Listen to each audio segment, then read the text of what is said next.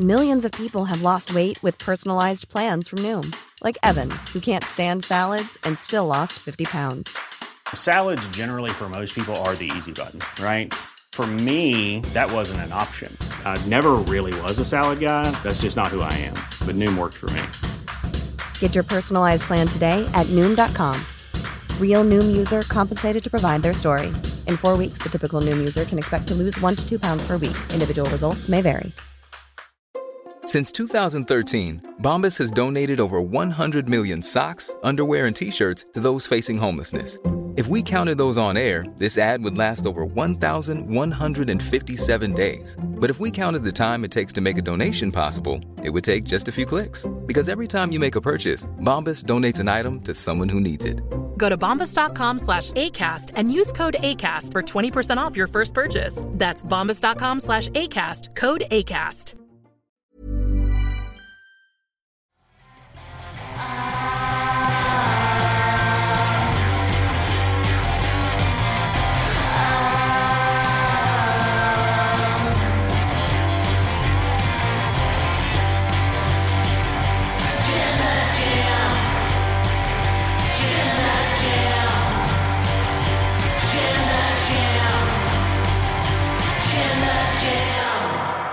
CM Punk, the real world's champion. Is he a face? Is he a heel? Is everyone a heel but CM Punk? Who knows? We are here to discuss why CM Punk should turn heel. I'm Tempest, your host for today's AEW Collision Review here on the Wrestle Talk podcast channel, and I'm joined by the lovely and wonderful Dan Layton. This is the first podcast we've ever done today. The first podcast we've ever done. I have officially I have officially completed the Wrestle Talk podcast, but Sat and I are both color commentary, so that would just be a chaos show. Could you imagine if you guys left me and Sat in charge? How would that go? I don't know. I don't know how the podcast would start. I don't know how it would stay on the rails. I think the answer is it wouldn't. I think the people want to see it. We will see. Of course, let us know what you think of Collision and what you think of CM Punk, whether he's a face, a heel, somewhere in between, what he should do by sending in your Ultra Chats. Actually, we have a name for it now. Oh God, not another one. No Mega Chats. No Mega Chats? Yeah. Because he's not on this show? On the show. Very good. Thank Send in your No Mega Chats to the link. I don't have to give the link. WrestleTalk.com/support. That's Send the one. in, we'll read them out over the $5 amount. Listen, I haven't done a live SmackDown podcast since like December, so I'm a little rusty. I better get back on it though, because this is the week of Tempest, and I'm going to be doing all these reviews. Yeah, you can. But don't worry, I'm on tomorrow as well, so we've got 2 of these. We'll work it out. We're going to be fine. So, this show started with Ricky Starks, your Owen Hart Cup winner, Ricky Starks, coming down to the ring to be interviewed by Tony Schiavone. And immediately, he's got a little bit more of that cockiness, that brashness that got him over in the first place as a heel. I mean, he was backed up with a pyro that was for the ages. It was, I think, the longest amount of pyro I may have ever seen. And it all happened at the same time. I feel like it's this bit by bit, we're seeing little tie-ins with Fight Forever. Mm-hmm. Like, things start looking like they do in Fight Forever. This felt like when you're just button mashing at the start of an entrance and there's so much pyro. Yeah. So I think this was a tie-in, and I'm fine with it. Yeah. So this was very fun, of course. A metric ton of pyro. Ian Riccaboni said it was $100,000 worth of pyro, and that might have been undershooting it by the end. Just probably don't say those things while we're in a cost of living crisis, is what I would say, Ian. Yeah, regardless, this then led to an interview. Ricky Starks, again, wasn't all the way heel. Like, he obviously played the heel role on this show. He was on the heel side in the main event, which we'll get to, but he wasn't talking down about Jushin Thunder Liger, for example. He kind of scooted over it. He scooted over it. He kind of came across as more of a tweener than a full-on heel, but definitely someone who has gone from just kind of, I don't want to say a bland babyface, but someone who had kind of plateaued and gone back to what has definitely got him over in the first place. So he did a very good job cutting a little promo here, talking about it's not going to be about how, it's going to be about how many. When they look back on it, the fact that he held the ropes and cheated to win the Owen Hart Cup doesn't matter. It's going to be that he's the Owen Hart Cup winner. Mm-hmm. People like to call him a pillar. He doesn't want to be a pillar because how many of those people have won the Owen Hart Cup? None of them. He's going on about this. He brings out a bag with him, and everyone's like, oh, what's in the bag? And he's like, you want to know what's in the bag? Nothing. I just want to show off my Louis V after I won last week. Everybody cheers. It's a really good little moment. And sure enough, who interrupts him but the man that he pinned last week, that being CM Punk. CM Punk coming down, getting the kind of reaction we come to expect of CM Punk this go around, this time in New Jersey. And New Jersey was on one on this. Oh, they had day. things to say. Yeah, we're gonna get to it. Them. We'll get to it as we go through this show, but man, oh man, were they on one. He comes down to the ring and he says, listen, I'm not going to rain on your parade, Ricky. I'm not the guy who's going to say that I've never cheated at anything, and I'm not going to stand here in front of all of these people in New Jersey who have definitely never cheated at anything in their lives. And if you had more of the winning instinct that the New Jersey Devils should have had, maybe they would have made it out of the first round. Ha ha, Devil. I shouldn't say that. I picked them to go far in my pool. So that aside, sucks to suck, New Jersey, but I'm a Leafs fan, so I get it. Hockey. It's okay. I know. It's all right. I know. We're in the dog days of summer. You have to know. You're a Leafs fan. I know. I know full well, Dan. But regardless, the point of this section of the promo was CM Punk just asking Ricky, are you going to be able to sleep at night knowing that you won this tournament not being able to beat CM Punk?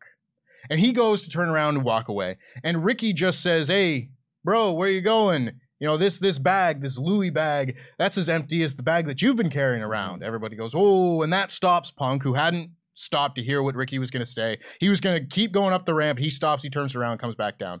And he just gets back on the mic and says, you want a shot at what's in the bag, Ricky? What's in the bag? What's in the bag? What's in the bag? You want a shot at what's in the bag? Or are you just like Max and you just don't want me to have it? Because I'm the real world's champion. Has he said that before? I feel like he hasn't said those words. Like this was the first time where he explicitly said in the bag. What's in the bag and blah, blah, blah. And then this was one of those promo segments where interrupted by this guy and then interrupted by this guy as Christian Cage and Luchasaurus come out, and Christian, this marvelous man, comes down and says, Punk, nobody would ever hold a title that they hadn't won as he's holding the TNT Championship. Everybody laughs. It's very good stuff. Tee-hee. He comes down to the ring, and he gets blown past by Darby Allin, who won the Royal Rampage last week. Finally, a face comes out. Yes. A good guy. It was a very strange dynamic on this show. Everybody was hated, it seemed. Darby Allin comes out, and he and Punk are all buddy-buddy because they had their match last year at All Out, and they've teamed, or 2 years ago at All Out, pardon me, and they've had matches since. Punk did the Sting face paint, the Surfer Sting face paint. Feels like a year ago. It was more. Regardless, Darby says, Ricky, you don't want to be one of these pillars. I don't want to be one of these pillars. Everybody who stands with AEW, they're the ones that hold up this company. And Christian and Luchasaurus, why don't we all have a match? Christian, you don't even wrestle anymore. Yeah. You're not the champion. And he's like, I am the champion. I'll wrestle you in the main event. And they set up a tag match, Punk and Darby versus Ricky Starks and Christian. So very clearly at this point, Ricky Starks on the heel side of the page here. However, we go into the main event. Well, cut right to it. It was a long main event. Yeah. These main events on Collision tend to go a while, take up a good chunk of the show. And as someone who likes wrestling, I'm certainly not going to complain about that. But this was like a 25-minute main event. Collision apart. Yeah. But this is the show where wrestling takes precedent. And like sometimes matches go too long, you know. In general, I'm not even necessarily saying just Collision. But like I actually like that it's giving this new show a kind of voice to have matches that go this long. Oh yeah, for sure. Don't get me wrong. I think 25 minutes for just a regular main event TV tag match with a wonky finish is maybe a little too long. It is. But that being said, I'm not getting 25-minute main events anywhere else on TV. So I'll take what I can get. This was a good match. CM Punk was still playing the role of the babyface in this match. He was the one who was getting pulled off of the apron, running around and being confronted by Luchasaurus as Darby is there, and he's like, oh, there's no one in my corner to tag. Punk runs back over, and Darby gets pulled away. Moments like that. It's very good stuff. He and Ricky Starks have a good back and forth. Ultimately, this match ends with Ricky Starks rolling up Darby Allin and holding on to the ropes again to get the win. So somehow in his first 5-6 matches, Punk has lost like half of them. Right. I was not expecting that when he came back whatsoever, considering I think he lost twice in his entire run before he got hurt the first time. So a change here on Collision for sure. But this leaves us with a question. And it basically is, what are we doing here? Yeah. I'm trying to analyze the big picture of what the summer of AEW is going to be as we head in towards All In and then All Out, and who the challengers are going to be for top titles and that sort of thing. Clearly, there's a thread going with CM Punk and MJF over the world title that we haven't focused on because MJF is doing the tag thing with Adam Cole, and that's all very good. At the same time, we've got CM Punk and Ricky Starks who now have a little feud going. And CM Punk does not appear to be the one who is about to play heel in the Ricky Starks feud. But you then compare that to the MJF feud, where MJF, I'm not going to say, oh, he's this babyface. He's getting real over because I'm not a fool. I know he is, but a turn with MJF could come at any day. Right. So I'm not locking him into a babyface role by any means. But in terms of who is being cheered and booed right now when they come through the curtain, CM Punk's getting a lot more boos right now than MJF is. So you play these things together, and it leaves you with a question of where CM Punk should be, because as it stands, he's just a guy who comes out, gets heavily booed, and then some people, pockets of the fans, cheer very vociferously for him. It's so interesting, because you're dead right. I think it's a question of, and there are many questions that go into this, because it's not just like, what are we doing storyline-wise? Who's busy where? We're going into All In. Immediately following All In is All Out. And where's All Out? Well, it's in Chicago. So Chicago is, to date, the only place where Punk has got a pretty overwhelmingly positive reaction. There were some boos in there. That was all part of his promo. But when you look at this show as a whole, and we always try and think, like, what's our lead story? What are we really going to talk about? What's the big talking point from this episode? And with Collision, honestly, there haven't been that many. We've had a tournament. We've had we've had two of the best tag matches I've ever seen come in the space of 7 days. Yeah. So thanks very much for that. But the big sort of question mark that has sort of been the cloud is maybe the wrong word, over the whole show has been CM Punk and CM Punk's return to AEW and what this looks like and what this means. And when I was watching this opening promo, the first thing I wrote down was, oh, this is a heel promo. Like, Ricky Starks is playing a heel from my perspective because he's talking about his flashy clothes and he's talking about his Prada shoes and he's talking about his Louis Vuitton bag and he's obfuscating and not looking at the question, not being honest and whatever. Then out comes Punk, and some of the things that Punk is saying made it feel like a double heel promo. Like, there's two heels in the ring and the reaction he's getting is also a heel. And then Christian Cage comes down and I'm like, okay, well, this is a triple heel promo. So it's just really interesting that then when we get to the main event, which, by the way, I'm an equal opportunity dinger. This was WWE carny nonsense. What was your main event if it wasn't this? And I don't appreciate it because I expect more from this company. The idea that they didn't have a show, and so they had 25 minutes at the end of the show with nothing. Even if they just said, oh, this match was going to be Christian Cage versus Darby Allin. Yeah. And then Darby's like, well, why don't we make it a tag match? Like something like that. Sure. You do better. Yeah, for those not necessarily following, it's the philosophy of you start your show in kayfabe without a main event booked. Yeah. There's no main event in place that people will have paid to see, that's advertised, etc. And then as soon as the show starts, all the people get in the ring and say, well, let's wrestle in the main event. Which is such an AEW doesn't do that. No. And I feel like, but also minor. Because then when we do get the match is really good. But what's fascinating about it is you get all of these different reactions. And I'm going to scroll right the way down to my notes for this, which is you get the competing Punk and Ricky chants. And something that Luke has always talked about is the idea that when you had Cena, it was let's go Cena, Cena sucks. Right. So Cena was getting heat, but his opponent wasn't. Whereas in this, it very much is an anti-CM Punk, pro-Ricky, which is odd because Ricky is, to my mind, playing the heel. So then my question starts becoming, at this stage, I wonder if you just lean in and have Punk be the heel. Because having Punk versus MJF, are you in a hurry necessarily to get to that match? I think there's a lot of space to play with that. I think that the MJF and Adam Cole have kind of hit lightning in a bottle here. They've really kind of hit gold because their dynamic is so I love it. I watch it weekly and I'm all in. I'm, pun not intended, all in for it. I'm starting to think it's that thing of like, this was supposed, much like Sami Zayn and the Bloodline over on the WWE side, this was supposed to be a short story, but actually because they're working so well together and the creative juices in my head are starting to flow and go, oh, you could go here with it, you could go here with it, you could go here with it. Maybe eke it out a bit longer. Maybe take some. Don't let it overstay its welcome, but go with it. So then I'm like, well, what would I do in that story? And my argument there is I would have Adam Cole be the one to do the turn, solidify MJF as the babyface, and have Punk be the heel. And neither of them, I feel, necessarily need to do a giant twist in their character to become those things. MJF just stops insulting people as viciously as he is, but he could be an anti-hero. Punk just carries on doing his Punk thing, but leans into the sort of bitter old man element of it a little bit more. But then it's like, where do you do it? I think it's the long game. I think I just had an idea of when something might happen here. And this is pure speculation, of course.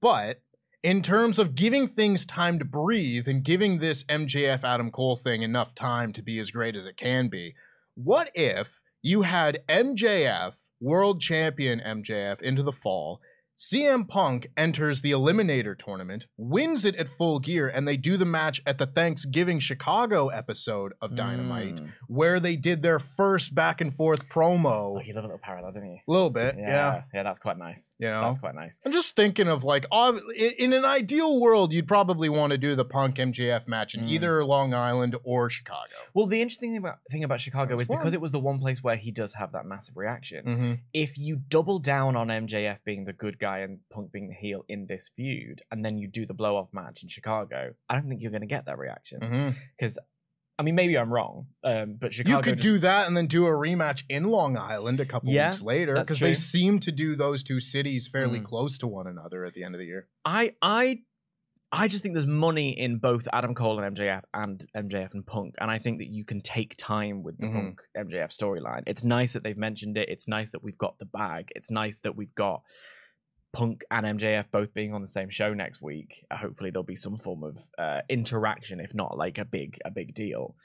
Because by the way, I have MJF and Cole winning the titles. That's what I want more than anything. Wow. Like, sorry to FTR, but I think it would be a really interesting development in the storyline. But yeah, I don't know. It's just this.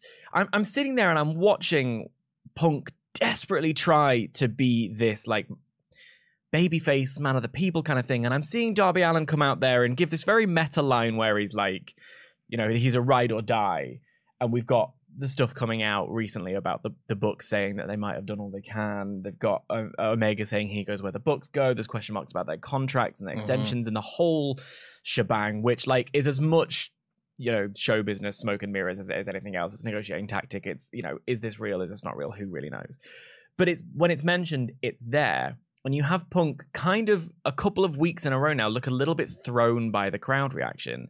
There was that whole section at the beginning of the match where they've got Christian on a wrist lock. And by the way, I want to put over Christian selling in as well. Absolutely. Let's put over Christian, who hasn't been talked about enough on this podcast. I love Christian. I genuinely think Christian is like maybe a top 5 worker in AEW. Oh, yeah. And think of all the people that are in AEW right now. And there was like a year period after he lost to Kenny Omega at All Out where he just maybe wrestled 5 matches on TV. Yeah. And that is simply not enough. No. I mean, did you see the picture of him on Twitter that he posted? Yeah. Where he's like, I wrestle in a turtleneck, but by the way, I am shredded. Like, it's so, I mean, it was incredible. But like, yeah, not only is he great as a worker, that ladder match at Double or Nothing I thought was so fun. But also like in this match, there's the bit where he's being thrown by Punk between the and he's giving it this whole selling, which just tickled me so much. But in this wristlock segment where like Darby's got him in a wristlock, he tags Punk, people are booing because Punk is tagged in. So Punk is like, do you want him instead? And they tag and they do this for a bit. He's playing to the crowd.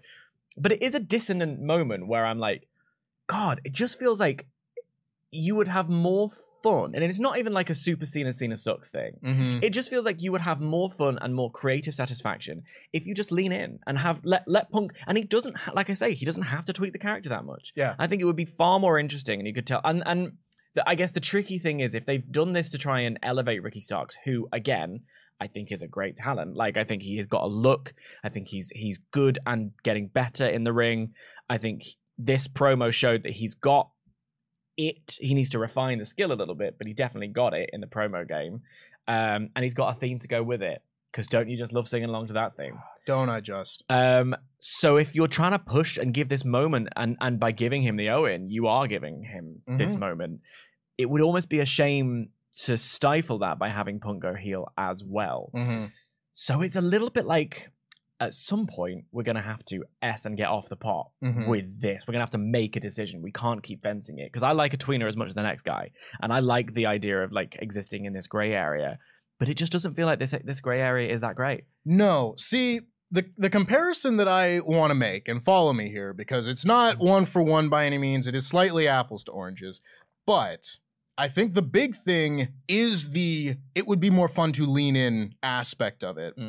Where, you're right, you don't have to tweak the character, hardly at all. I was just watching clips from 2009 when Punk cashed in on Jeff Hardy, and he didn't change his character at all. He's just like, oh, so I just happened to do the same thing I've always done to someone that you don't like, or someone that you love right now, and now you don't like me, so what does that say about you? I didn't do anything different, blah, blah, blah, that sort of thing. So it's very much CM Punk to not have to change who he is. It's just all of a sudden people don't like him because he is this volatile figure. But in terms of the booking and the presentation on TV, it's like Roman Reigns circa, like, I want to say it was like 2018, I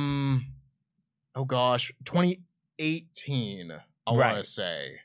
Is Roman Reigns 2018 when he went into Money in the Bank and faced Jinder Mahal, right? And that was just a pay-per-view match waiting for Brock to come back.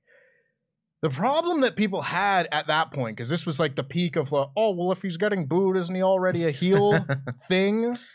It's not just, are people booing him, yes or no? It is then who he gets matched up with. It's the booking. It's the dynamics that will be able to be much better if, instead of having CM Punk get booed like you had Roman Reigns getting booed, instead of just having that and then the person playing opposite them is a Jinder Mahal, also a heel, or in this case, like Ricky Starks, also a heel, or insert any number of different heels that'll be on Collision in the next few months. If you actually turn them heel, instead, then the person on the opposite side of them can be cheered opposite this big heel, not really heel persona. Dead on. And I think that's why I'm so hooked on this MJF thing, because it's one of those, this then sort of becomes frustrating because on the one hand, the stars are aligning for them both to have a turn. On the other hand, the stars aren't aligning because MJF's got a far more interesting story at the moment. So it's this thing of like, if because the fans are cheering for MJF, because actually, I do think it would be a more narratively satisfying moment for MJF to earnestly want this friendship and to have found a kindred spirit. And then suddenly Adam Cole turns on him and you have, of all the people, MJF be a sympathetic babyface. Because I think the sympathetic babyface, you could wait and have him be like, "This is why I don't trust people." Yeah, and I think so many of us would understand that. And I think if Adam Cole were to turn on MJF, Adam Cole would also be turning on us. Because let me tell you, my little tag team heart on Dynamite the other week when they both have shared gear, but then when they played the theme and it's the mashup, I was so emotional. I was like, "Oh, this is wonderful." So like, the idea that Cole would betray me in a way is kind of like a beautiful thing. So I don't know. There's something, but then we love a heel who has a justification, and Punk, for all the faults of him, he thinks he's right. He thinks he's right, and it's hard to argue with him that if we aren't in that locker room, right? Maybe they are a bunch of unprofessionals. Maybe Punk is a little bit too Oscar the Grouch, right? And maybe he's exaggerating and it's a little bit much. But maybe he is a little bit like, dude, I've been in the business so long and stop treating like kids or whatever. And then he's just in that moment, he's grumpy, he's tired, he's old, he's achy. And it all comes out. And then his punishment is not just, here's a fine, have a couple of weeks off, go into therapy with the books, go into couples therapy. It's, no, we're going to like put you on ice and take your belt off you. Yeah.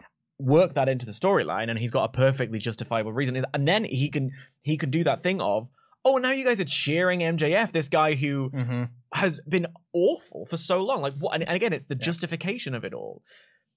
So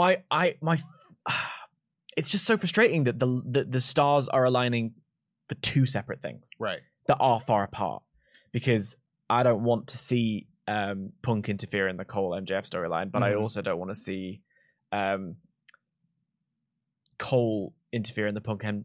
Did I say that one? I meant strike that, reverse it, Willy Wonka moment. Yeah. I guess, and now I've just said that out loud, I guess what you could do is have Cole still be a good guy and they be the tag team champs while they do this. Could do. And actually, that's where your turn could happen. I don't know. But who knows? Yeah, it's a really interesting thing. It could go a million different directions. This all could have been blown off by the end of the summer. We got 2 pay-per-views at the end of August. And they're so close together. Yeah. I don't know what you do with that. But that said, sorry, the final thing I've just noticed in my notes that again doubles down on this idea of keeping Ricky Stark's momentum going is that he repeated his cheating technique to win this match. And that is like, it's momentum for Ricky Stark. Yes. Don't undercut that by having this storyline thrown in the bin for 2 heels. It's a tricky one.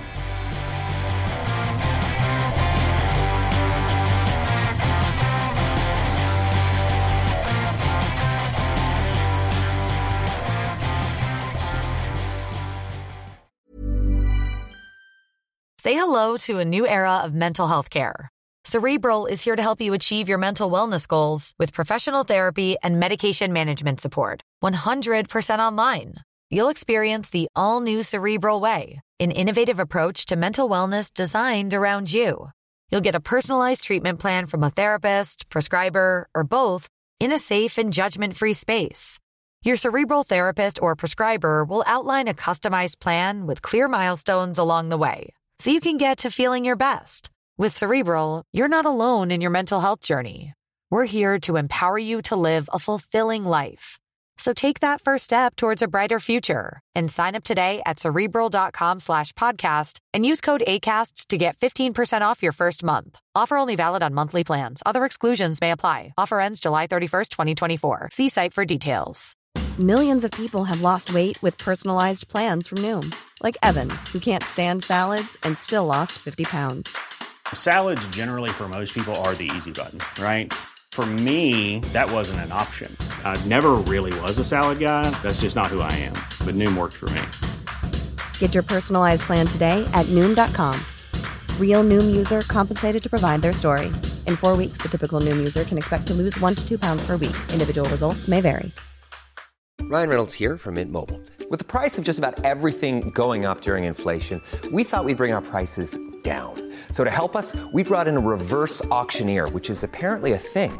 Mint Mobile Unlimited Premium Wireless. How to get 30, 30, bit to get 30, bit to get 20, 20, 20, bit to get 20, 20, bit to get 15, 15, 15, 15, just $15 a month? Sold! Give it a try at mintmobile.com/switch. $45 up front for 3 months plus taxes and fees. Promo rate for new customers for limited time. Unlimited more than 40 gigabytes per month. Slows full terms at mintmobile.com. Hey, Dave. Yeah, Randy. Since we founded Bombas, we've always said our socks, underwear, and T-shirts are super soft. Any new ideas? Maybe sublimely soft. Or disgustingly cozy. Wait, what? I got it. Bombas. Absurdly comfortable essentials for yourself and for those facing homelessness. Because one purchased equals one donated. Wow, did we just write an ad? Yes. Bombas. Big comfort for everyone. Go to bombas.com/ACAST and use code ACAST for 20% off your first purchase.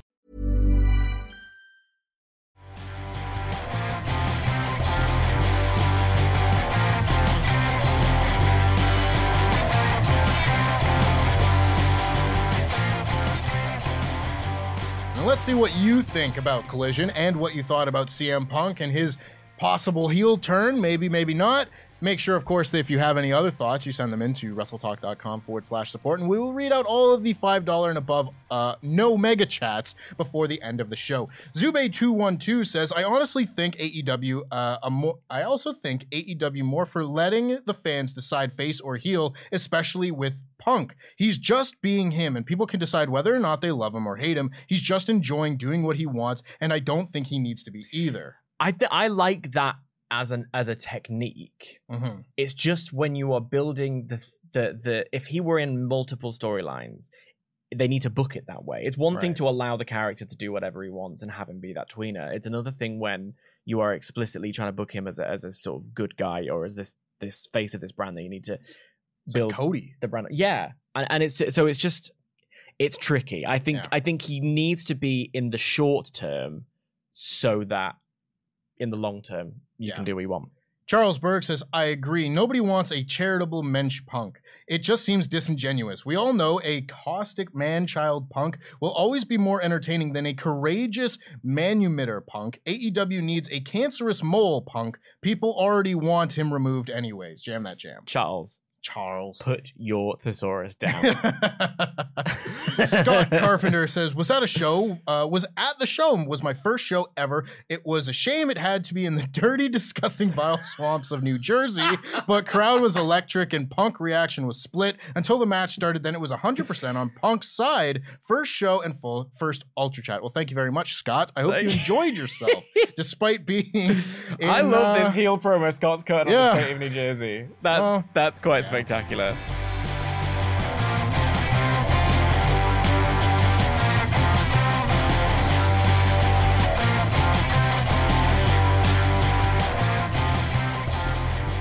We'll get into the rest of your no mega chats at the end of the show. Make sure you send those in $5 and above to WrestleTalk.com/support. Because it was an interesting show, so I hope you got. Please let us know what you think.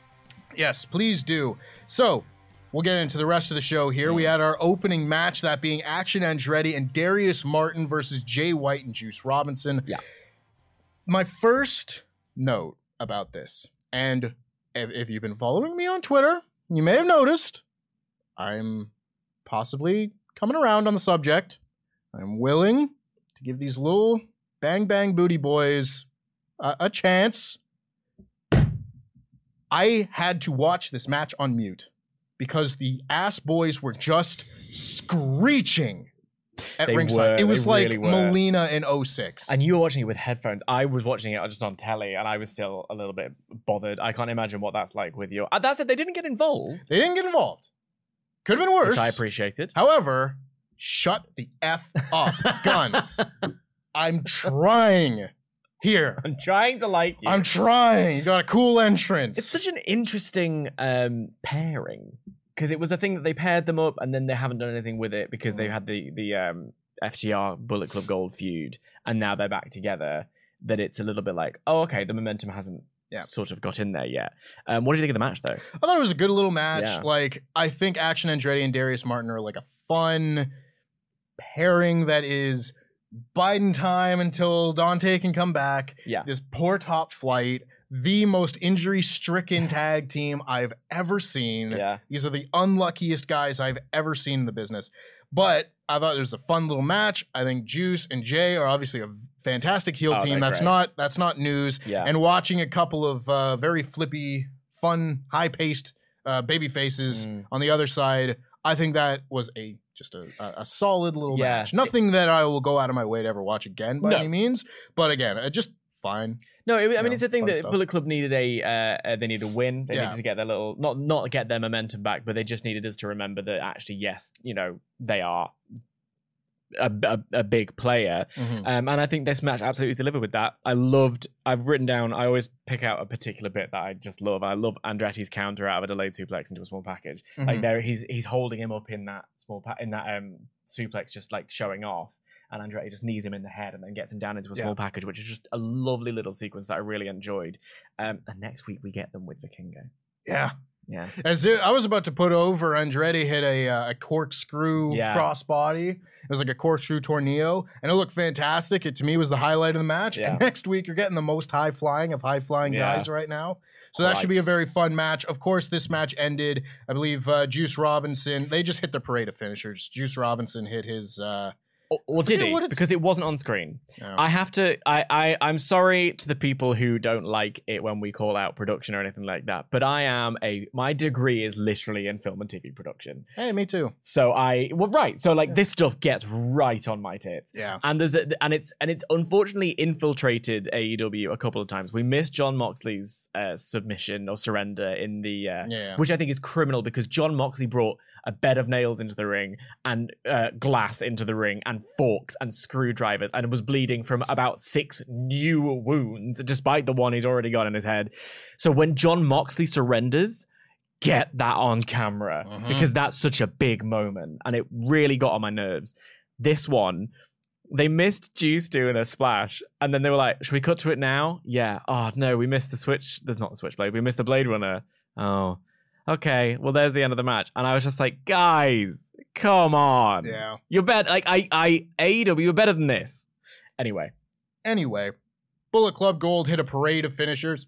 Got the win, pardon me. Jay White hit the Blade Runner to hit the last finisher, get the last laugh, get the win. Hopefully this should be a sign of good things to come, that they're not going to regress back down the card after this loss to FTR. yeah, they should. Because what they have shown over the past couple of weeks is they're so good. Yeah. Like, it's just so good. They better be all in. I'll be fuming if I don't get to see them live. Oh, God, me too. Backstage, this is one of the smallest details, but it's one of my biggest takeaways from the show, because it was one of the strangest things I've ever seen. There was a backstage shot of Andrade El Idolo, AEW commentators. El Idolo. I don't know what the deal is with this one. Maybe they've all got a bet. Who can butcher Andrade's name the most?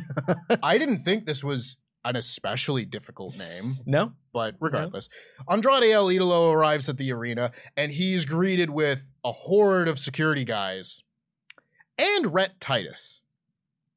Now, to your casual wrestling fan, someone who watches Raw and SmackDown and maybe Dynamite, Casual Collision. So you can call me out. Say my name. It's fine.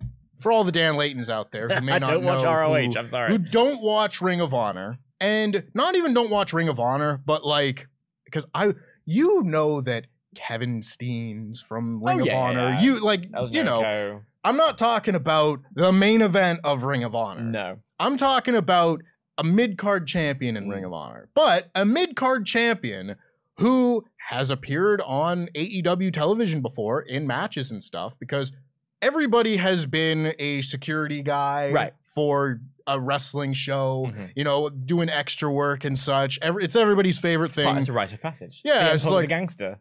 CM Punk the gangster. Dean Here's Ambrose the druid, yeah, etc. Everybody's done some extra work for sure. But I don't know if I've ever seen a guy who has been a champion in your umbrellaed company like this, because he was mid-card champion in Ring of Honor. He was a TV champion. I don't know if I've ever seen someone who has wrestled on AEW programming before then go back and be a security guard extra. And apparently he wrestled on the ROH taping after Collision. Is he just picking up some extra shifts? Listen, Tempo, it's hard economic times. We've all got to take extra jobs on. And I for one, I respect it. Yeah.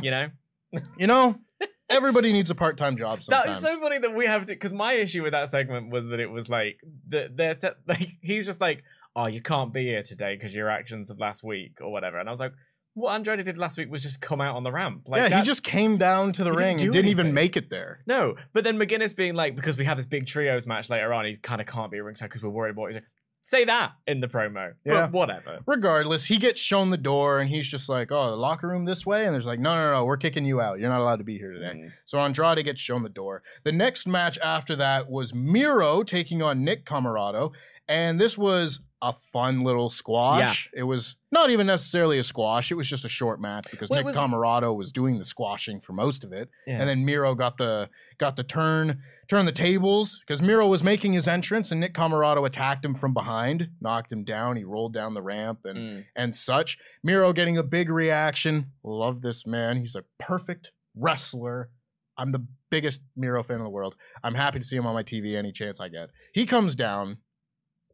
And they just do a quick little match. Yeah. Nick Comoroto beats him up, hits him in the corner, does the running splash, everything. Eventually, Miro cuts him off, rips his shirt off. Everybody goes crazy. He hits his kick. He hits the game over, locks it in, kind of works it to get Nick Comoroto, who's a giant muscular man, into this move. And eventually, Nick Comoroto tapped out. Did he? So, well, no, he didn't tap out. At all. I also don't think he verbally submitted, but they said he did, so whatever. I don't think the people in the cheap seats are going to That's fine. Call foul. But I liked. I'm a same as you, big Miro fan. I've wanted to see more full Miro than just Miro is in action. And I liked the fact that this one, while still being Miro in action, was at the very least a little bit different. It's someone of his size. Mm-hmm. There were odds for him to overcome bit by bit. Just would like him to have a proper go at someone because I'm in, and the crowd care.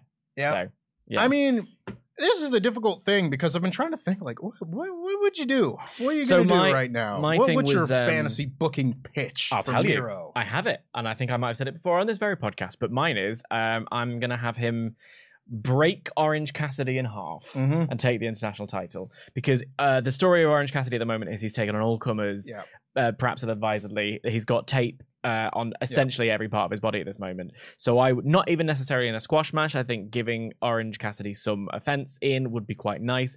But Miro breaks Orange Cassidy. You do the Brody Lee Cody match, basically. It was the same story. Cody just did an open challenge. He was hurt. Yeah. He was hurt too bad, and a monster came along and killed him. There you go. I think it's simple. I think it's effective, and I think it gives Miro a belt. It gives something else to go on Collision, and I would like to see it. That's what I do with Miro next, because then Regular you can put him in a matches program with Miro. and he could do open challenges. Yeah, like regular Miro matches. I can speak from experience. Are a very good time.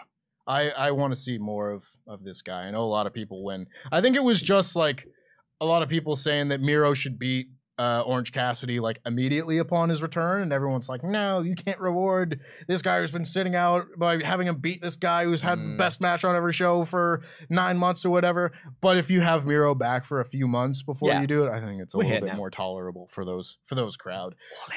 Show it to me in person. Ooh, yes, please show it to me in person. I'm going to be there. So am I. We're all going to be there. We're going to be there. Party time. Party. Next up, we had the AEW Trios Championship as the House of Black took on the Acclaimed. Now, first big takeaway from this was Buddy Matthews was not having it on this night. And you know what? I don't blame him. I don't blame him either. He's had a rough weekend. Yeah. Because some people take a joke too far. Okay, yes, but also... What? Come on now. What? Dom's getting a little close. It's not real. I don't know. It's not real. Listen. It's not real. Listen. Triple H and Stephanie was a work. Yeah, You know? Yeah. I get we could do the game from Friends. We can name all the people who Angelina Jolie and Brad Pitt, people who got close on set. Yeah. Ryan Reynolds and Blake Lively. Yeah, that's true. That's okay. Fair enough. But it's Dominic Mysterio. Like, I love him. He's a cute little boy. I don't know why I said that. Do you want me to set you up? Oh, God, no. He's adorable. Come on. Yeah, but like, all right. I mean, maybe. Look, they're getting cuter every week. The little head nod, the little touch head thing on NXT is adorable. They're an adorable little couple. And it's performance. I know, but listen. I'm not putting on my detective hat here, but you never know. I'm looking at some vibes there. Yeah. Hopefully, everything is all well and everybody is happy. But point is, Buddy Matthews was not having it on this show. But also, while he's not having it, if I can just, I don't know because I haven't done the straw poll, but I fear I might be mostly alone in finding Max Caster's raps deeply annoying. Like, I just hate them. I don't think they're funny. I don't think they're good. Other people seem to really like them. I just feel like they're a little bit too referential, and it's a bit like, whatever. So I was like, yeah, here we go. This is the rap, whatever, fine. And then a knee comes out of nowhere and basically decapitates the poor guy. So I was like, yes, here we go. I think they're good. It's kind of hit and miss. Every once in a while, he has a great one. Right. You know, like it was at like Double or Nothing, I want to say. He came out and he had like a really good rap. And then most of the time it's talking about, White House, maybe politics or sports or something like that. I just don't get it. And it's fine. But every once in a while, I think it's pretty good. I'm in my 30s. Maybe I'm not supposed to get the rap hip hop music. Oh, Dan. Regardless, this match took place, and I thought it was solid. Yeah, it was good. I didn't find like.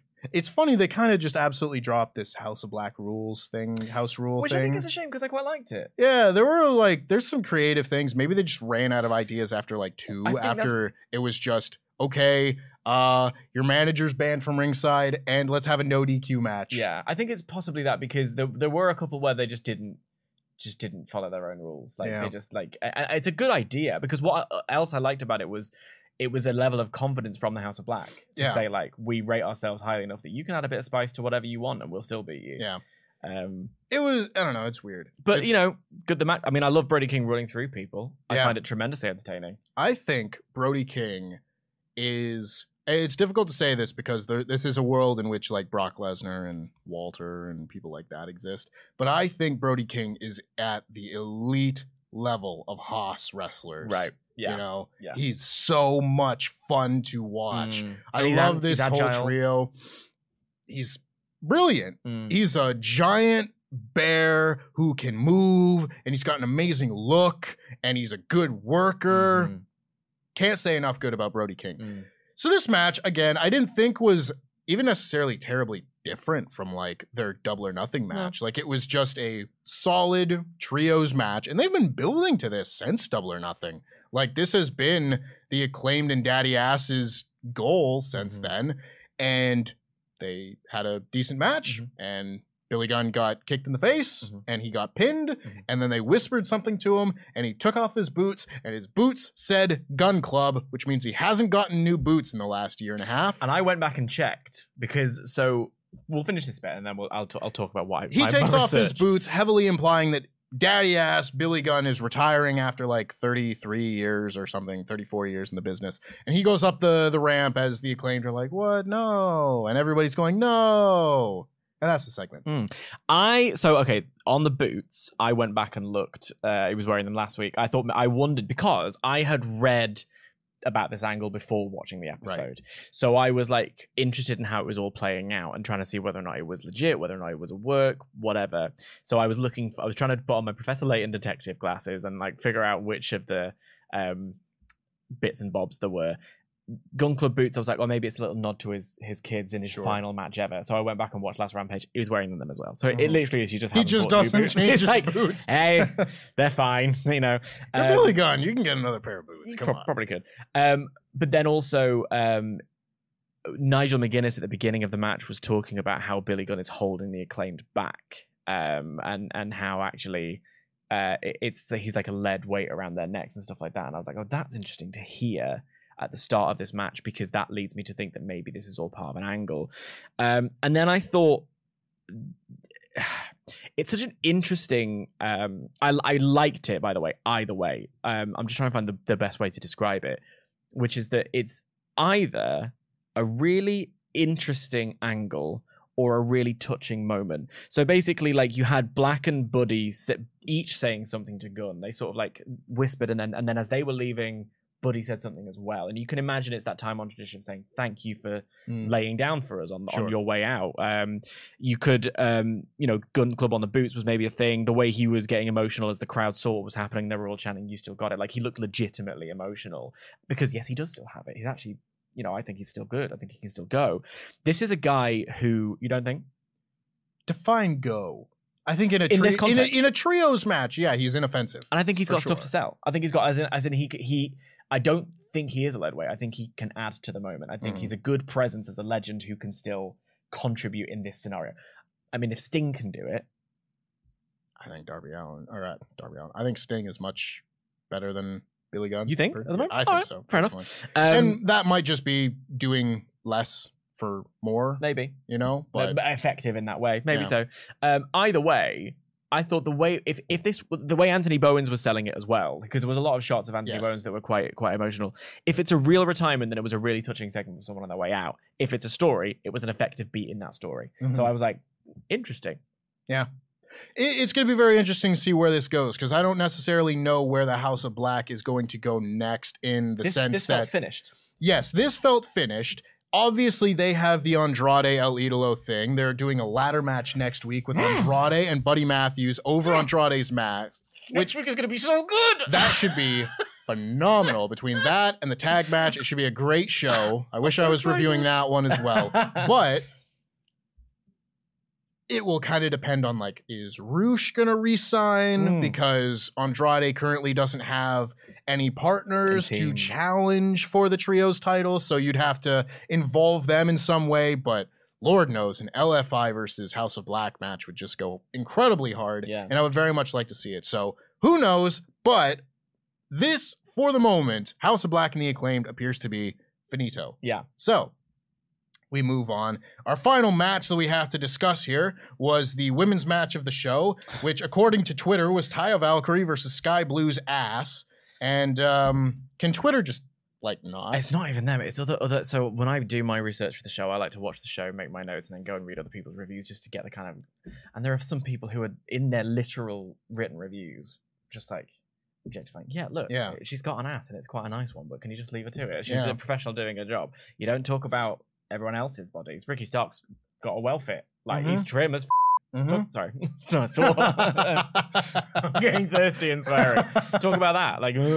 Yeah. But also that in and of itself. So you accidentally pressed on a thing I have here, which is, I'm not alone in talking about the weaknesses of women's presentation in AEW. And I don't necessarily mean the weakness in the story, although that is present as well. I just mean we had this one match, and we had a quick recap of Willow and Athena earlier on, which I haven't seen that match yet, but I'm looking forward to watching it. But basically, that was a pat on our back for putting these two women in the main event of an ROH show. And it's like, you don't get to pat yourself on the back if you're not also... The point of pushing for equality, the point of feminism, the point of trying to elevate women alongside men is that it becomes unremarkable. Right. I think I saw a stat that said there hasn't been a women's main event in WWE for ages, but it doesn't matter anymore because we've had loads of them on pay-per-views. I mean, because we have arrived at the point where, and not to claim that WWE's booking of its women division has been any better, right? But we had Bianca and Sasha in the main event of WrestleMania, and that for me was unremarkable. It just was. Yes. Right. So it's like the point of it was earned. It wasn't a publicity thing. Nope. It was just, that's the biggest match. That's going to be the main event. And that's the thing. I think you could if the build had been better, you could have made a better argument for Rhea and Charlotte being the main event of this WrestleMania. Precisely. It's not about trying to shoehorn anybody in. It's just trying to make it unremarkable. That's the goal here. And in this company, in this division, they just don't get the same spotlight. I was genuinely concerned for a second that the main women's involvement in this show was going to be the Willow and Athena package. I was like, uh-oh. But so I was pleased that we got this match, and then to give them credit, I was pleased that we have a development that is not related to the women's title or the TBS title. It appears to just be Taya Valkyrie calling out Britt Baker and saying, we're both good wrestlers, let's have a go. Yes. The sliding German that Taya did was really great. The stomp is, I can't remember if it's got a name, but the stomp is brutal and I love it. I think it was a shame that Sky Blue seemed to be on a bit of an upward trajectory and her work is getting better and she's kind of stomped out here a little bit, whatever. But I think speaking to the point of the sort of confusion in the division is that literally last week, Taya Valkyrie was a babyface calling out Toni Storm, and now she's a heel, and it's like you're filling in the character. You're being what you need to be because we've got a little gap in the roster, and we need you to do it. And it's like you have the talent on your roster, use it. And I think that's just my little bugbear about it. And so it's not helped by fans focusing purely on Sky Blue's physical assets. No. As impressive as they are, and yes, I looked as well. Okay, it's just we don't need to talk about it all the time. Yeah. I thought this was a solid little match. I do like very much that Sky Blue she has come up on the roster totem pole to a point where now I see a match graphic like this pop up and I'm like, fun. It's not a foregone conclusion that she's going to lose. Yeah. At any point now, I'm like, well, she won those matches and she's doing well for herself lately. She's not just like the signed enhancement talent that is going to be a big star later, but is taking their losses now type person. Now there's actually a chance that at any given time they could actually have a big win. I like that a lot. And obviously this wasn't the night for Sky Blue, but I don't think we'll be waiting that long because she is getting better. I think she's got incredible star quality, but maybe not right now. We'll see. Yeah. Like you said, Taya Valkyrie called out Britt Baker after the match. They're going to wrestle next week. It'll probably be quite good. And I have realized that I skipped a segment. So very quickly, FTR came out for a promo earlier in the show. And FTR came out for a promo. And this was an interesting promo. It was. Because this, to me, was really where I thought New Jersey was just on one. They were. We didn't mention in the main event, but at some point, Section 105, I believe, just started chanting for themselves. And the rest of the building was chanting for them to shut the F up. Don't do that. If you go to a show, don't do it. Listen, I will argue with people about the chants regarding the wrestling, whether you want to chant, we want tables, do the what chant, whatever. If you want to interact with the show in a way that suits you, you paid your money, and I may not agree with it, but that is your right. Yeah. If you go there and chant the name of your section, actually eat a dick. Yeah, like, do one. Just do like, one. It's the same as the beach ball. Yeah. It's just like I think the crucial word there is engaging with the show. Yeah. Because like if you're chanting, there are chants I hate that are positive, like this is awesome, I feel like is overused, I feel like you deserve it is overused. But at the very least, you are engaging with the show. And the We Want Tables thing was hilarious that in Blood and Guts, people are falling on like tacks and glass, and people are like, we want tables, and it's like, okay, but like also I get it because I want tables too. Sure. Engaging with the show is what we want. But this promo segment was where the crowd was really just going off because they were booing like everything. They kept mentioning Hartford, Connecticut, because that's where the tag title match is going to take place. And every mention of Hartford got booed. So I don't know if New Jersey Devils fans are still holding a grudge over the Whalers or something like that. I don't know what the deal with Hartford was. But they didn't like Hartford. And they were talking about MJF and Adam Cole. And Cash gets on the mic first, and he says the best thing that the devil ever did was convince you that he didn't exist. Adam Cole, don't trust MJF. You should know that. He's going to turn, blah, blah, blah. We know it from personal experience in the Pinnacle that MJF is not to be trusted, etc., which apparently is real life heat.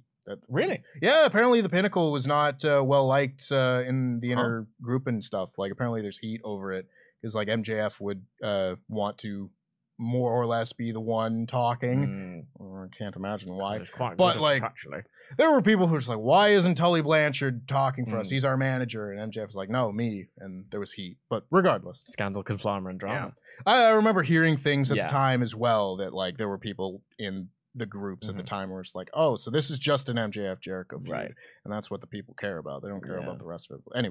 Anyway, they have this promo, and Dax, I usually find is a very good promo. And there were definitely moments in this promo that I thought were good as well, because he told a story about how he had to go and get a job when he was a kid, and kids kept coming into his job making fun of him because he had to work and they were privileged and whatever. And if he all he wanted to do, his dream was just to go around and sock one of them in the mouth and give him an ass kicking. And he never did that, and he's going to take out that anger and that frustration on MJF and Adam Cole because they're those same privileged people that needed to get an ass kick and never got one in their lives. All that good stuff. It's, I like Dax's promos. He was a little flustered. I think this crowd kind of took him off game just because, they kept cheering MJF and Adam Cole, and FTR is supposed to be baby faces. They were baby faces last time I checked.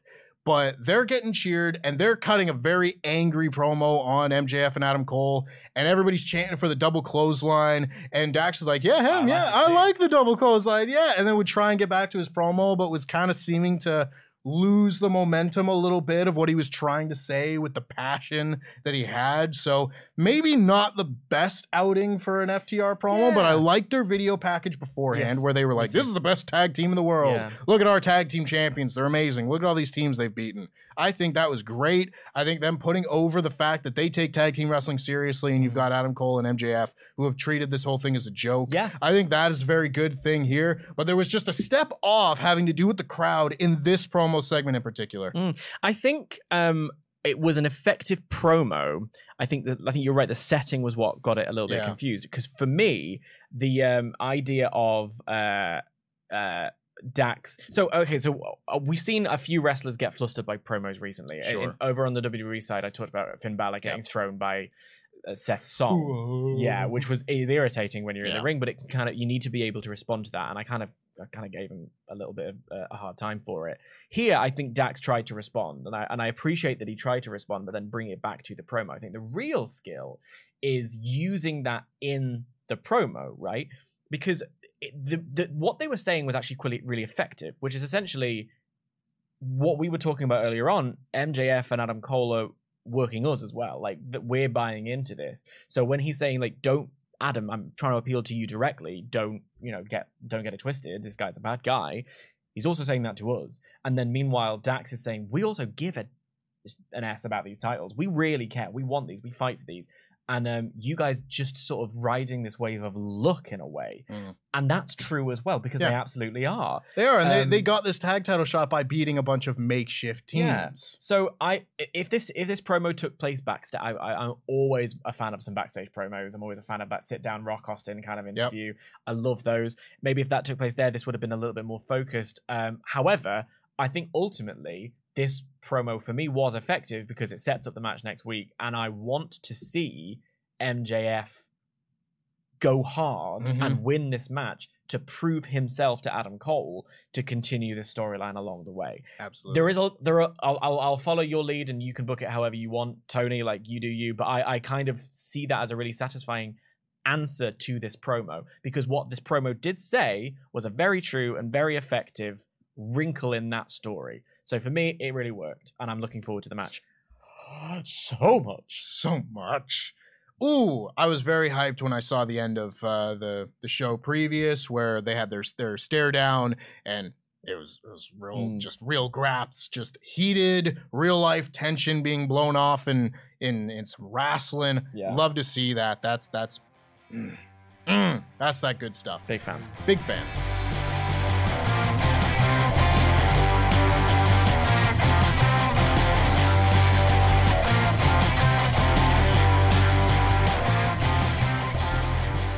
So that pretty much brings the review section of our AEW Collision, almost called it a different show, AEW Collision review to a close here. We're going to read out the rest of your no mega chats here. So make sure this is the final call. Ding, ding, ding, ding. Make sure you get any last ones in WrestleTalk.com/support. And we will be reading out all of the $5 ones and above before the end of the show, which is going to be very soon. Riga says, personally, I think Punk going heel and MJF face is the perfect lead up to MJF Punk 3, because I'd love to see that rematch with them on opposite moral sides to the original. MJF is beloved like old Punk, and Punk is now the Cena, and this time MJF wins. It's such an interesting... I didn't even think of that wrinkle. The idea that they're both...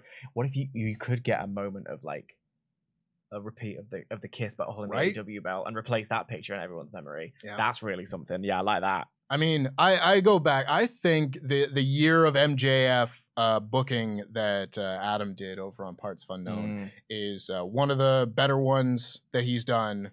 And that is because he's quite good at it. He's very good. So I think it's one of his best. And I love, it's become my headcanon that I want the first interaction between MJF and CM Punk to be them getting in the ring and MJF grabbing the mic and just saying, I'm so disappointed in you. Because nothing's worse. Nothing's worse. The parallel of the first promo, everything would be great. Anyway, a couple have been missed from the AEW Dynamite review from last week. Classic, so very classic, unacceptable. ELTRMZ says, have a money. Thank you very much. We shall. And William Rosmer says, all in, the greatest surprise coming out of last night was that Statlander is still with his best friends. Yeah, it's news to me, but hey, that's long-term storytelling. Yeah. It's LTST. Yeah, they haven't broken up. Why would they be apart?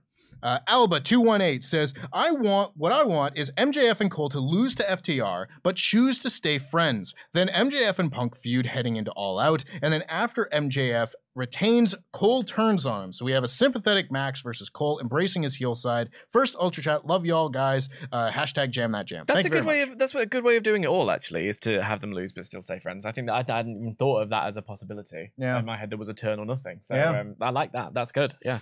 Yeah. Anything that you can do with these sort of things to just stretch it's getting the most out. because you don't want things to overstay their welcome, but also you don't want to throw money away, and this is money, right? All I've seen over the last 2-3 weeks has just been don't have one of these guys turn on each other. I want to see these guys in segments forever. They're amazing. So if they drag this out a little bit longer just to keep it good, they look like they're having fun, don't they? It's that thing of, oh my god, I mean, MJF has probably my favorite wrestler. I was thinking about in the this entire today. country at the moment. Like Yeah. I love him. I love his work. I love what he does holistically all over. My favorite thing I've seen MJF do in a really long time was quote tweet someone's fan art and just write "love this." I saw that and I was like, oh my, you don't like MJF didn't do this because and then when you said it earlier on that he's just. This is why I don't trust people. That breaks my little heart. Yeah. Because that's so effective. I love him and I love this storyline and I would like it to carry on. Yeah. 100%. He's also like one of He's so smart. He's one of the smartest workers so in the right. entire business he's so right smart, now. and he thinks about everything. Yeah. It's so, I mean, like it sometimes in other companies they aren't allowed to use it in that full way. We see the Zack Ryder treatment, Sure. right? He is so smart about using smart wrestling fans. He's smart about appealing to casual fans, appealing to local fans, using social media in a way. He's so clever. He does it so well. Even just the most baseline, just working in the ring, where he gets the biggest pops of the show by doing a tope. Yeah. A Oh double my God. clothesline. We didn't get a chance to talk about this. A Tope Suicida since 2016 has been every cue for a commercial break in every television show ever. And he got a holy chance. Sorry to do another swear, Jenna. But he did. It was so good. But the other thing that makes him so good is that when he's playing full heel, as much as I love him, as much as I rate him, I still want to boo him. That for me is the more effective part of anything. Because it's even the smart people want to boo him. Yeah, he's brilliant. Yeah. Absolutely brilliant. Riga's back saying, fantasy booking, Cole and MJF win the tag titles, but lose them in a three-way with FTR and Bullet Club Gold. Bullet Club Gold wins, stealing it from FTR. Cole and Max can fall out, and FTR can chase the titles, getting revenge going through Gun Club, and ultimately beat Bullet Club Gold. Nice way to... I mean, I'm not going to complain about more. No. I've enjoyed them. If you have a big main event planned, I think you could do Cole and MJF win the tag titles, drop them at like All In, and have Will Ospreay versus Kenny 3 or, that'd be your main event. Something be the main event. So you can get away with not having the World Championship on the line and have that be your nice little like 3-4 week run as tag team champions Adam Cole and MJF. That's very smart because not forgetting All Out. Yeah. You could have a world title match there instead. Exactly. Like it's that's very smart. William Rosmer says, with Taya specifically calling Sky a homegrown talent dismissively, what are the odds of her joining the Outcasts? I don't need to see it. I don't really need to see it. I think they're fine as a 3. Yeah, I also don't need to see like all of the women's stories just kind of conglomerated into one Outcast. Because I know I went on my little diatribe earlier on, but they have, like I said, they've got the depth. I think that's why, like, they did it with. I haven't seen the match yet, but by all accounts, Willow Athena was so good. Yeah. So it's like I every time even Willow and Ruby was put on in a really difficult spot last week because they had to follow the Iron Man essentially match, the hour-long 2 out 3 falls match. But the work they did was fine. I think a lot of people really liked it, but it was in a difficult spot on the card. So anything to give more time and space to the women rather than lumping them all into one. Yeah. Charles Berg has been a member for 26 months in a row. Saying, I am a walking thesaurus, Dan. Scott Carpenter. Good for it. Scott Carpenter is back saying Philadelphia over all the swamps in New Jersey, but as well the arena was packed, even non-hard cam side. So I guess it's just a Canada issue, Tempest. I mean, that sort of town hall they performed in Regina was quite something versus this. I'm not going to say it's going to be a giant building when you're going to Regina, Saskatchewan. People in the comments called me out because I said it was a reasonable size, like small town or whatever, and they were like, "There's loads of people who live here." They were like 256,000, and I was like, "Babe, I'm from London. There's 7 million of us here." Yeah, like Manchester, Birmingham, millions of people. I was shocked when I heard that they were going to go to like Saskatchewan for a TV. But I like it because it's bringing it to a new frontier. Bret Hart won the title for the first time in Saskatchewan. God, they love that. Like they love Bret Hart. Any way they can shoehorn Bret Hart into the show. Yeah, 100%. Big fans. Juan Perez has been a member for 22 months in a row. saying LIW for life. Yeah. Hell yeah. Hunty Bun says, hi, first-time Ultra Chatter and long-time Patreon backer. Was at the show with my fiance and had an incredible time. Ran into Big Bill in the elevator and he was delightful. Thank you all for what you do at Wrestle Talk. It's helped me through some very dark days. Thank you very much, Hunty Buns. Hope you had a very good time at the show. And I hope Bill was polite and pressed your button for you. Yes. I hope he was indeed big. I hope it wasn't false advertising. William Rosmer says, first Ollie praises Bob Iger in the news, then Dan doesn't like the acclaimed raps. That's 2 heel turns today by Wrestle Talk staff. A sad, sad day indeed. Also, I put in an Ultra Chat on Thursday near the end of the show that I don't think has been read. I think we got it. Yeah, we got it now. I think we got it. I called Ollie out on Bob Iger, by the way, earlier on, because he was like, I don't know why people are mad at me, and I was like, let me tell you why. Yeah. Now, you're from close to this part of the world. How do you pronounce that? Aoife. Thank you. I've seen that Irish name. names. Yeah, I know it's an Irish name. Yeah. I am Irish. I should be better than I am. I don't know if this is a pun. Like, if this is your name, it's lovely. But Aoife Cassidy, because you know Eva Cassidy. Yeah. Aoife Cassidy is a great name. But yeah, Aoife. Irish names are brilliant. And because one of my closest friends is Irish, I'm actually quite good at these. Yeah. So we could play a game later on. Wait until I show you how to spell. So there's Kiva. There's I have an ex. Siobhan. Yeah, Siobhan. I have an ex named Kaylee, and it's spelled with a D. With D's and H's. Yeah. They're great. Love them all. Yeah.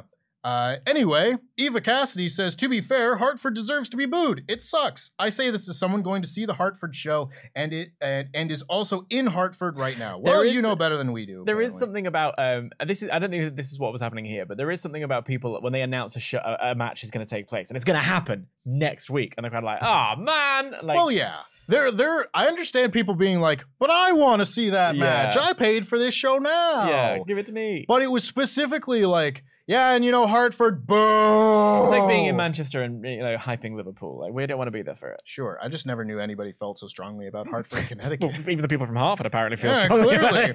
And the last one, I believe, NS Ogre's been a member for 23 months in a row, saying, I think MJF will somewhere down the line say that the tag thing was just so he didn't have to defend the world title. Honestly, you could use that.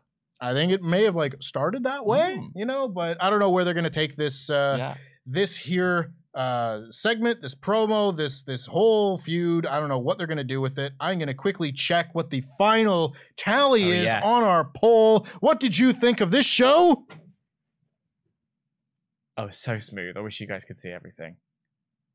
We've got 77% up. 77% up. 22% mid. 20% mid. 1% down. Yeah, I think I align with that. I think it was a good show. Yeah. I think it was. It's an interesting one. We talked about it upstairs. Collision is sort of it's not got massive talking points out of it. There's a lot of simmering going on in Collision. I don't see that as a bad thing. I like it. Yeah. Gives me some long wrestling matches, and I like those. Thank you very much, of course, for checking out this AEW Collision Review podcast here on the Wrestle Talk podcast channel. Make sure that you've given this video a like. Make sure that you subscribe and enable notifications for Wrestle Talk podcast channel. We are going to be back tomorrow with the Raw podcast. Still you and I. Still you and me. Yeah, you and I. Back again. We're doubling down. Never been on a podcast together, and we're just racking them 2 days in a row. Lucky you. Look at me. I don't work Mondays. Enjoy it. Oh, I do. I do. I'm not supposed to be here. You're throwing shade at me. I was no, like, no. You're lovely. I love doing podcasts with you. Oh, thanks, mate. Yeah. Anywho, thank you very much, of course, for watching. I hope you enjoyed. Leave us a comment down below with what you thought of AEW Collision. Let us know what you think of Hartford, Connecticut, and we will see you next week. Bye-bye.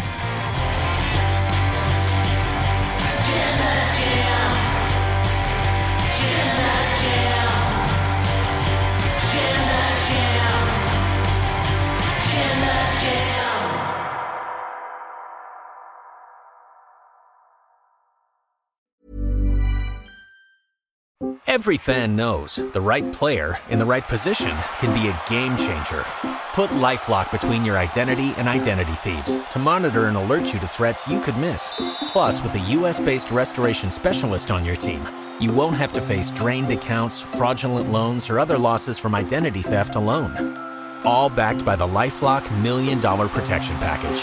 Change the game on identity theft. Save up to 25% your first year at LifeLock.com/aware.